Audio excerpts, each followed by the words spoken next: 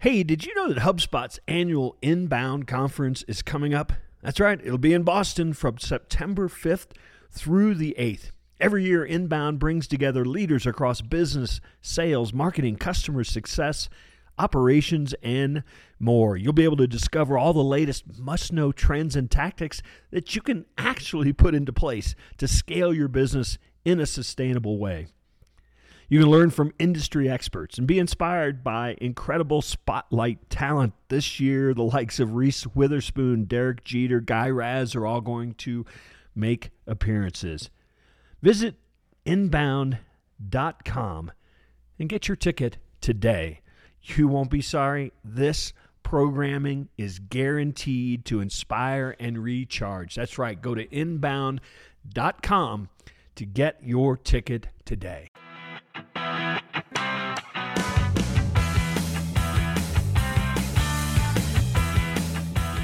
Hello and welcome to another episode of the Duct Tape Marketing Podcast. This is John Jantz, and my guest today is Liam Martin. He is a co-founder of Time Doctor and has been working remotely for over 20 years and has worked with thousands of companies looking to adopt a remote working model. Liam is incredibly passionate about understanding how organizations can unlock remote work to help achieve more autonomy for business owners and employees. Today, we're going to talk about his newest book, Running Remote. Master the lessons from the world's most successful remote work pioneers. So, Liam, welcome to the show. Thanks for having me, John. So, I'll be the first to admit, when I saw the title of the book, I was like, oh, yeah, a lot of companies are having to do distributed workforces and run remote today. Pretty clearly, when we get into it, you're not necessarily saying that's how to go. You introduced the term asynchronous management as a mindset. So with that setup, I'll let you explain what you mean by that. Sure. So when we went remote, just to kind of give you context, February of 2020, 4% of the US workforce was working remotely. By March of 2020, that was 45% of the US workforce. That is the biggest shift in work since the Industrial Revolution. But the Industrial Revolution took 80 years, and we did that in March. So it was what I like to call emergency remote work, right? Everyone just said, well, let's start working from home immediately. And within days, and for someone who's been doing this for 20 years, it was incredibly exciting to see the entire world shift over to my mindset. The thing that was problematic inside of that was that no one actually understood how to manage remote workers. Right. And so now we're seeing this pushback to the office because they don't really fundamentally understand how to manage people effectively when they work remotely. And what I've been doing with Time Doctor and then also Running Remote, which is the largest conference on remote work that's been running for the past 6 years, is I studied what successful remote companies do. And the one thing that they have in common more than anything else is something that I like to call asynchronous management, which is essentially, and it's a very alien concept to a lot of people, think about if you had to build a business, but you couldn't talk to anybody inside of that business. That's essentially asynchronous management, and the book teaches you exactly how to do it. You know, it's funny. In a lot of ways, I think that people that get this, whether they even go into offices, get this mindset, it's probably a better way to manage than most sort of top-down hierarchical, organizations have always, since the dawn of time, managed. And I think a lot of people learn this, as you mentioned, out of necessity and probably will never go back, even if they start going back to the office. Would you say that's a fair statement?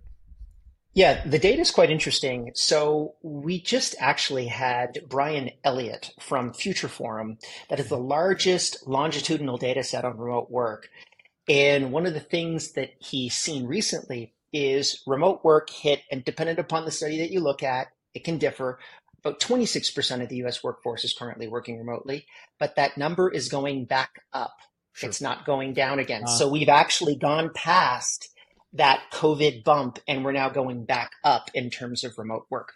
Also, 68% of new companies formed today are actually stating that they want to be able to work remotely from the get-go. So I actually think that these new generation of companies are going to be a lot more efficient. There's a friend of mine who is the head of remote for a company called GitLab, and he had this great mindset connected to this, which was essentially asynchronous management is like the first Model T rolling off the production line, and the old 20th century model are horses. You want to be the Model T, you don't want to be the horse. Right. It's funny. It's a lot of industries like restaurants. They were forced into doing things differently during COVID, and they'll never go back. Now that they've learned that. And I think that is probably, aren't we still in a bit of a window where actually remote workers have to learn how to work remote as well as remote managers or leadership? I mean, I think there's a learning curve all around, isn't there? Absolutely. So leadership, executives, directors and above, they actually have adopted to remote work quite well. They actually are not going back to the office anywhere near as much as middle managers. Middle managers are the real bulk of the problem in terms of adoption of remote work. 76% of employees want more remote work. 67% of managers, middle tier managers, want less. So there's a direct conflict between those two groups. And it's fundamentally that they just don't understand how to manage those people the right way. And again, asynchronous management, it's a little bit of an alien concept to be able to get your head around. But once you actually crystallize it, it becomes much easier to be able to manage people and scale. The other thing that I found really interesting when studying this book and studying a whole bunch of asynchronous organizations is that they, on average, had a managerial layer about 50% as much as on-premise in-office counterparts. So therefore, you can manage a lot more people with less managers. Sure. Essentially Time Doctor is a tool, but you go to great lengths to suggest that this mindset is not about the tools, or at least first and foremost. Yeah. So, Time Doctor for us is really an asynchronous time management tool, which is the biggest thing that people are concerned about with regards to remote work is, I don't know what they're doing. I know when they're in the office, they're at least there and they're doing something. Well, the reality is that they're playing Candy Crush on their phones just under their desk, just as much as they are when they work from home. It's just that they get an extra hour and a half of sleep when they work from home. So they're on average more productive. There's about 27 studies right now in the last year and a half that have come out about remote work productivity. 26 of them have stated that there's an increase in productivity with regards to remote work, but yet we still see a massive pushback to the office. And again, when I push managers and really ask them the true reasons, it is we need to be able to make sure that those workers are accountable. We need to be able to measure their output. And there are ways of doing that. Time Doctor is not the only way of doing it. There's a lot of other tools, particularly inside of asynchronous management, to be able to make that happen.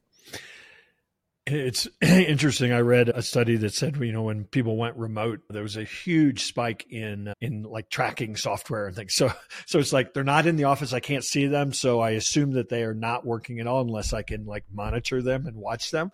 Right. And I think that, as you said, what really proved out was people were actually far more productive, probably a percentage of them far happier Absolutely.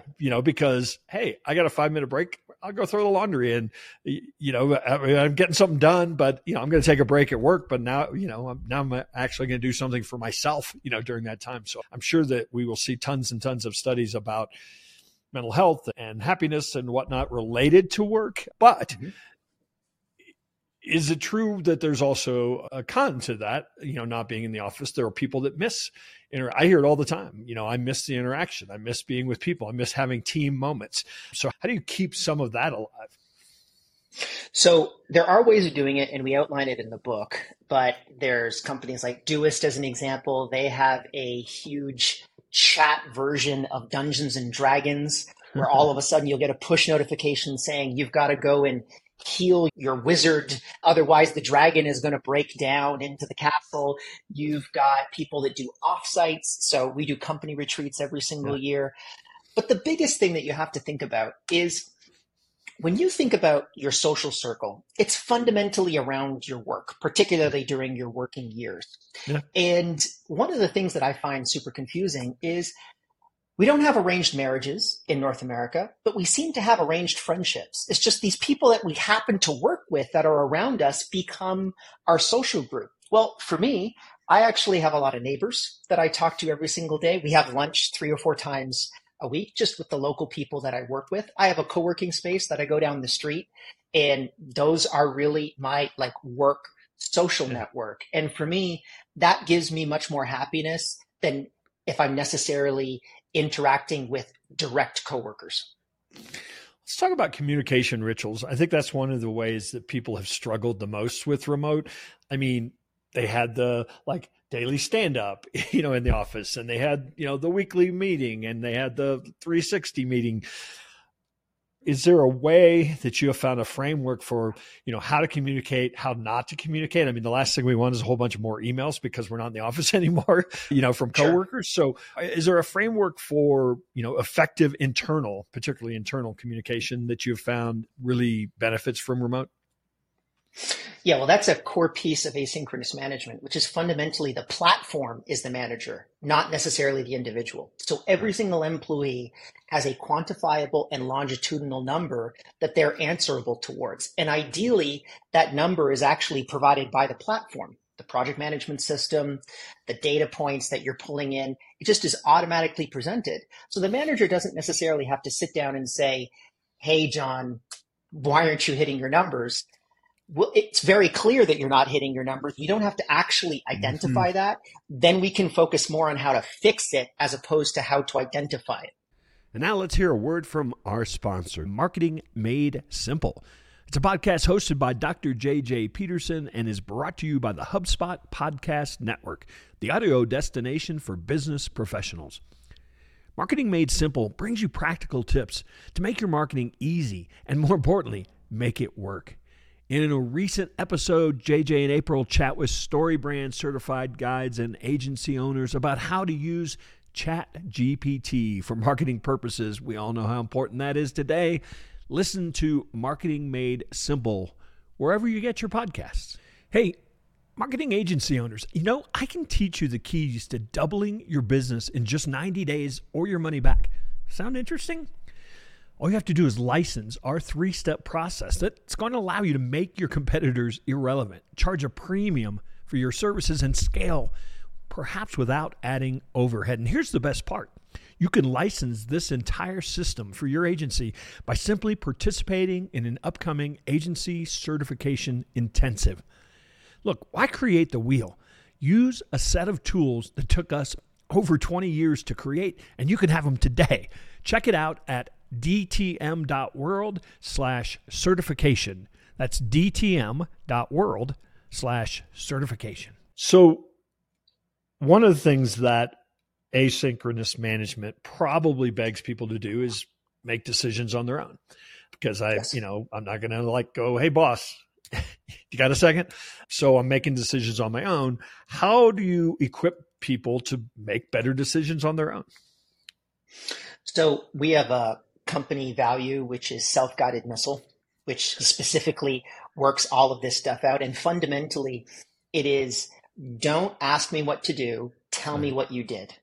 And if you have that type of mindset, you're actually going to work very well inside of remote companies. We have team members in 33 different countries all over the world, and it's very difficult for us to be able to communicate synchronously. Sure. I don't know if you know this, John, but what do you think the average amount of video communication is in the average remote company that started in 2021? Because it's very different from 2020. Video communication, you mean like one-to-one Loom video kind of thing? So we're talking Zoom, we're talking everything, Google Meet. We're talking about all those types of video formats. I'd say it's probably phone 5 or 6 hours at this point a day. It's about 56% of an employee's work week is spent on video communication. Asynchronous organizations spend at max 20%. So it's a huge advantage where you're kind of meeting to prepare yourself for work, but you're not actually doing any work, right? We're discussing work, but we're not actually getting work done. And the more that you can have autonomous individuals that can actually execute on what they need to execute on, the faster your organization will grow.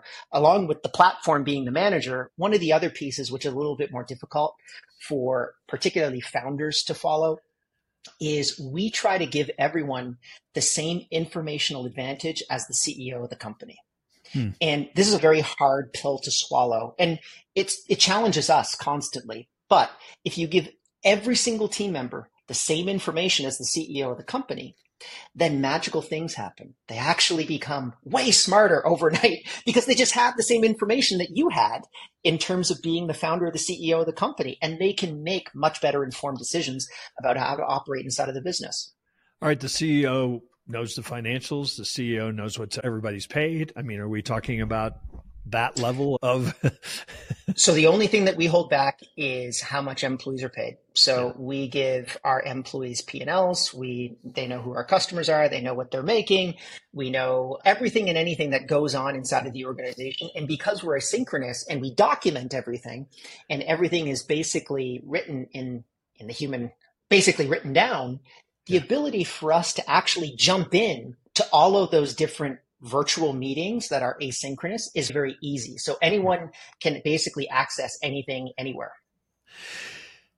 There's been some discussion, I don't know if it's valid or not, but I've heard it, especially in larger organizations, that this remote work actually puts junior employees at a disadvantage. You know, they're not interfacing with the SVPs anymore, or they don't, you know, they can't necessarily connect with a mentor at work that's going to help them kind of guide through the politics. Do you think there's any credence to that idea? I think it's pretty early to be able to say. So the first generation of remote work, we were able to take the creme de la creme of planet Earth and bring them into our companies. So we were really hiring the best people on planet Earth that wanted to be able to work remotely. This next generation, I agree. The data shows that it hasn't really figured itself out yet. But I would say that there are ways of doing it. I mean, the mindset that we have is don't focus so much on identifying where people are going. Let the platform actually execute on the results. And then you deal with a lot of the EQ side of the business. How are you doing, John? What barriers are you currently having? How can I help you achieve those particular goals? That's what you should be spending your management time on, as opposed to whether or not you fill out your TI-83 report. So you have more than once talked about this asynchronous platform. So give me sketch that out for me. What does that look like? I get the concept and the mindset. What does it look like from a tangible aspect? Sure. So every week I have something which is our top executive meeting. All of our executives meet. We have it inside of Asana. We call it a silent meeting. So we have all of our metrics. We have our rocks that we need to achieve for that particular quarter. We have tasks that we need to achieve within the next week or two. And all of that is updated inside of Asana. And then we have issues. And we write down all of our issues and we start to debate it. And sometimes these debates can go 5, 10, 20, 30 comments deep in terms of the discussion. But when we come to a conclusion, we take that conclusion, we add it to the top of the ticket, and then we clear the ticket. And if we don't have anything to say for that meeting, we don't go to the meeting because we just saved everyone 90 minutes of their lives. And we can see that the vast majority of technical issues don't actually need to be addressed. The only ones that stay up on the agenda are the ones that really deal with people. It's John doesn't like Liam for some particular reason, and Liam is quite angry with John, and we need to be able to settle it. That's really the core issue and the most synchronous forms of meetings are ironically HR and people meetings. Yeah. Huh. So speaking of that one, again, there's certainly people out there that are saying that remote work is really kind of devaluing culture inside of organizations. Obviously, it's a different culture. How do you let's say you have a very rich culture. People loved working at this organization. Now we've all gone, remote. How do you keep aspects of maybe an old but cherished culture alive when a lot of the ways that people did that go away? So I think that people really need to understand what is culture to them. And the way that I see culture at its nucleus is a mission. Yeah. So our mission as a company is we're trying to empower the world's transition towards remote work. We've been doing that for almost 15 years, and we want to continue doing it. And if anyone doesn't align to that culture, we move them out of the organization as quickly as possible. So it's not so much who you work with. So a lot of people confuse who you work with your culture. It's not about whether you get a birthday cake on your birthday or whether there's pizza Thursdays or there's nap rooms in your office. This doesn't matter. It is, do you care about what you're doing as a company? Are you excited about actually accomplishing that mission? If you're not, don't work there. And if your company doesn't have an exciting mission, don't even start. It's just fundamentally something that people really miss. And for us, I mean, we have a 98% retention rate inside of our organization because we have a very clear mission and values that connect to that core piece, which is people are really excited about helping people work remotely. And whatever that is for you, you need to be able to reinforce that and reinforce it much more when you are working remotely. So you probably went a little bit down answering this question. When people, particularly people that haven't done it before, and they're like, yeah, we're going to go to this, where do they generally get it wrong? So there was a chapter that was removed from the book, which was very frustrating on my part. I actually wanted to publish it, but the publisher said we shouldn't. I ran 20 case studies. So I worked with 20 companies to try to make them asynchronous. And 3 of them became asynchronous by my definition, which was less than 20% of their work week spent on synchronous activities. 7 reduced the amount of synchronous time that they had, but 10 increased the amount of synchronous time that they spent inside of their organizations. And it really boiled down to 3 key factors. Number 1, you need full buy-in, not just from the founders or the CEO of the company. You need the entire executive team. And more importantly, the directors and managers below that particular team. If there's a chink in that particular armor, it's going to fall apart. Second is you need to be able to build out process documentation. And we basically connected to platform as the manager is when someone has a question, like what are the HR policies inside of the organization? Well, we redirect them towards the document that actually explains that instead of me sitting down and talking to you for 30 minutes. And then the third thing is all of this documentation exists, but very few people can actually query it in a meaningful way. So we identified that over 95% of these process documents, once they actually got them written in the people that failed, they never looked at them ever again. So they actually needed to use them. They had built this huge infrastructure and they never started to actually use it. So there's a huge software opportunity there actually for someone to be, I'm sure there's going to be a ChatGPT add-on where you can just magically get that information and put it in front of you. But those are the 3 key issues that have a problem. Yeah. And of course, what that application will do is it will also tell you in real time, here's the things people are having the most problems with, finding. And it's like, here, we need to like redo this, or we need to, make this better or more prominent. So for sure. So I want to end just on the thought about, unmanagement, a whole new leadership style. Is this something that is going to need to be taught and built into, leadership training, or is this just really going to be something where it becomes an organizational mission and everybody buys in or they don't?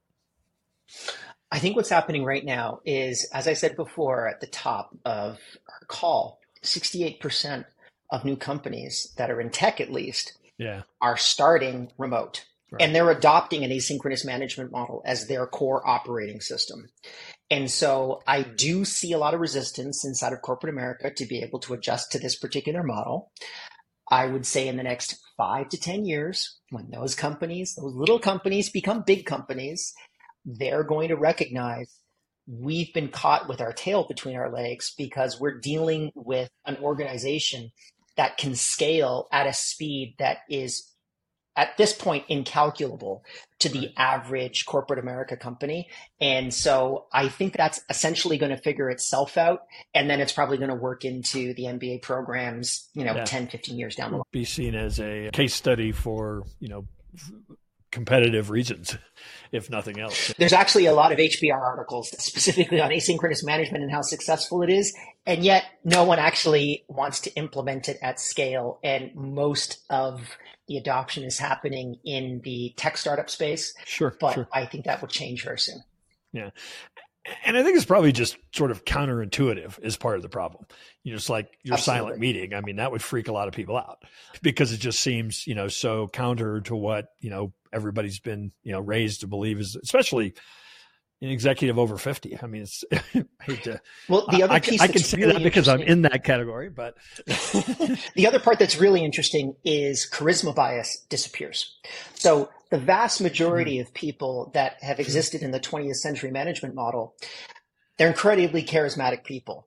You wouldn't be running this podcast if you weren't an incredibly charismatic individual. So you're the person that controls the conversation. The ability right. for you to communicate synchronously allows for your ideas to be adopted much more often than others.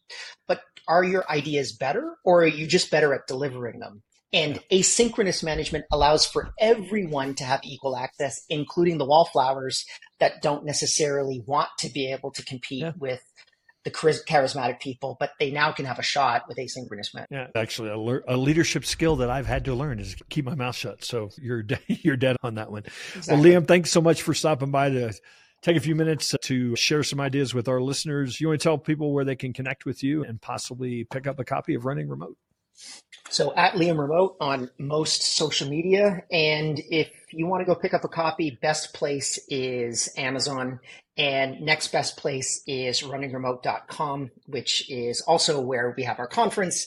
If you want to have access to all of our previous videos and talks from the last 6 years. Awesome. Well, again, appreciate you taking a few moments to stop by the podcast, and hopefully we'll run into you one of these days out there on the road. Thanks for having me. Hey, and one final thing before you go. You know how I talk about marketing strategy before tactics. Well, sometimes it can be hard to understand where you stand in that, what needs to be done with regard to creating a marketing strategy. So we created a free tool for you. It's called the Marketing Strategy Assessment. You can find it at marketingassessment.co, not .com, .co. Check out our free marketing assessment and learn where you are with your strategy today. That's just marketingassessment.co. I'd love to chat with you about the results that you get.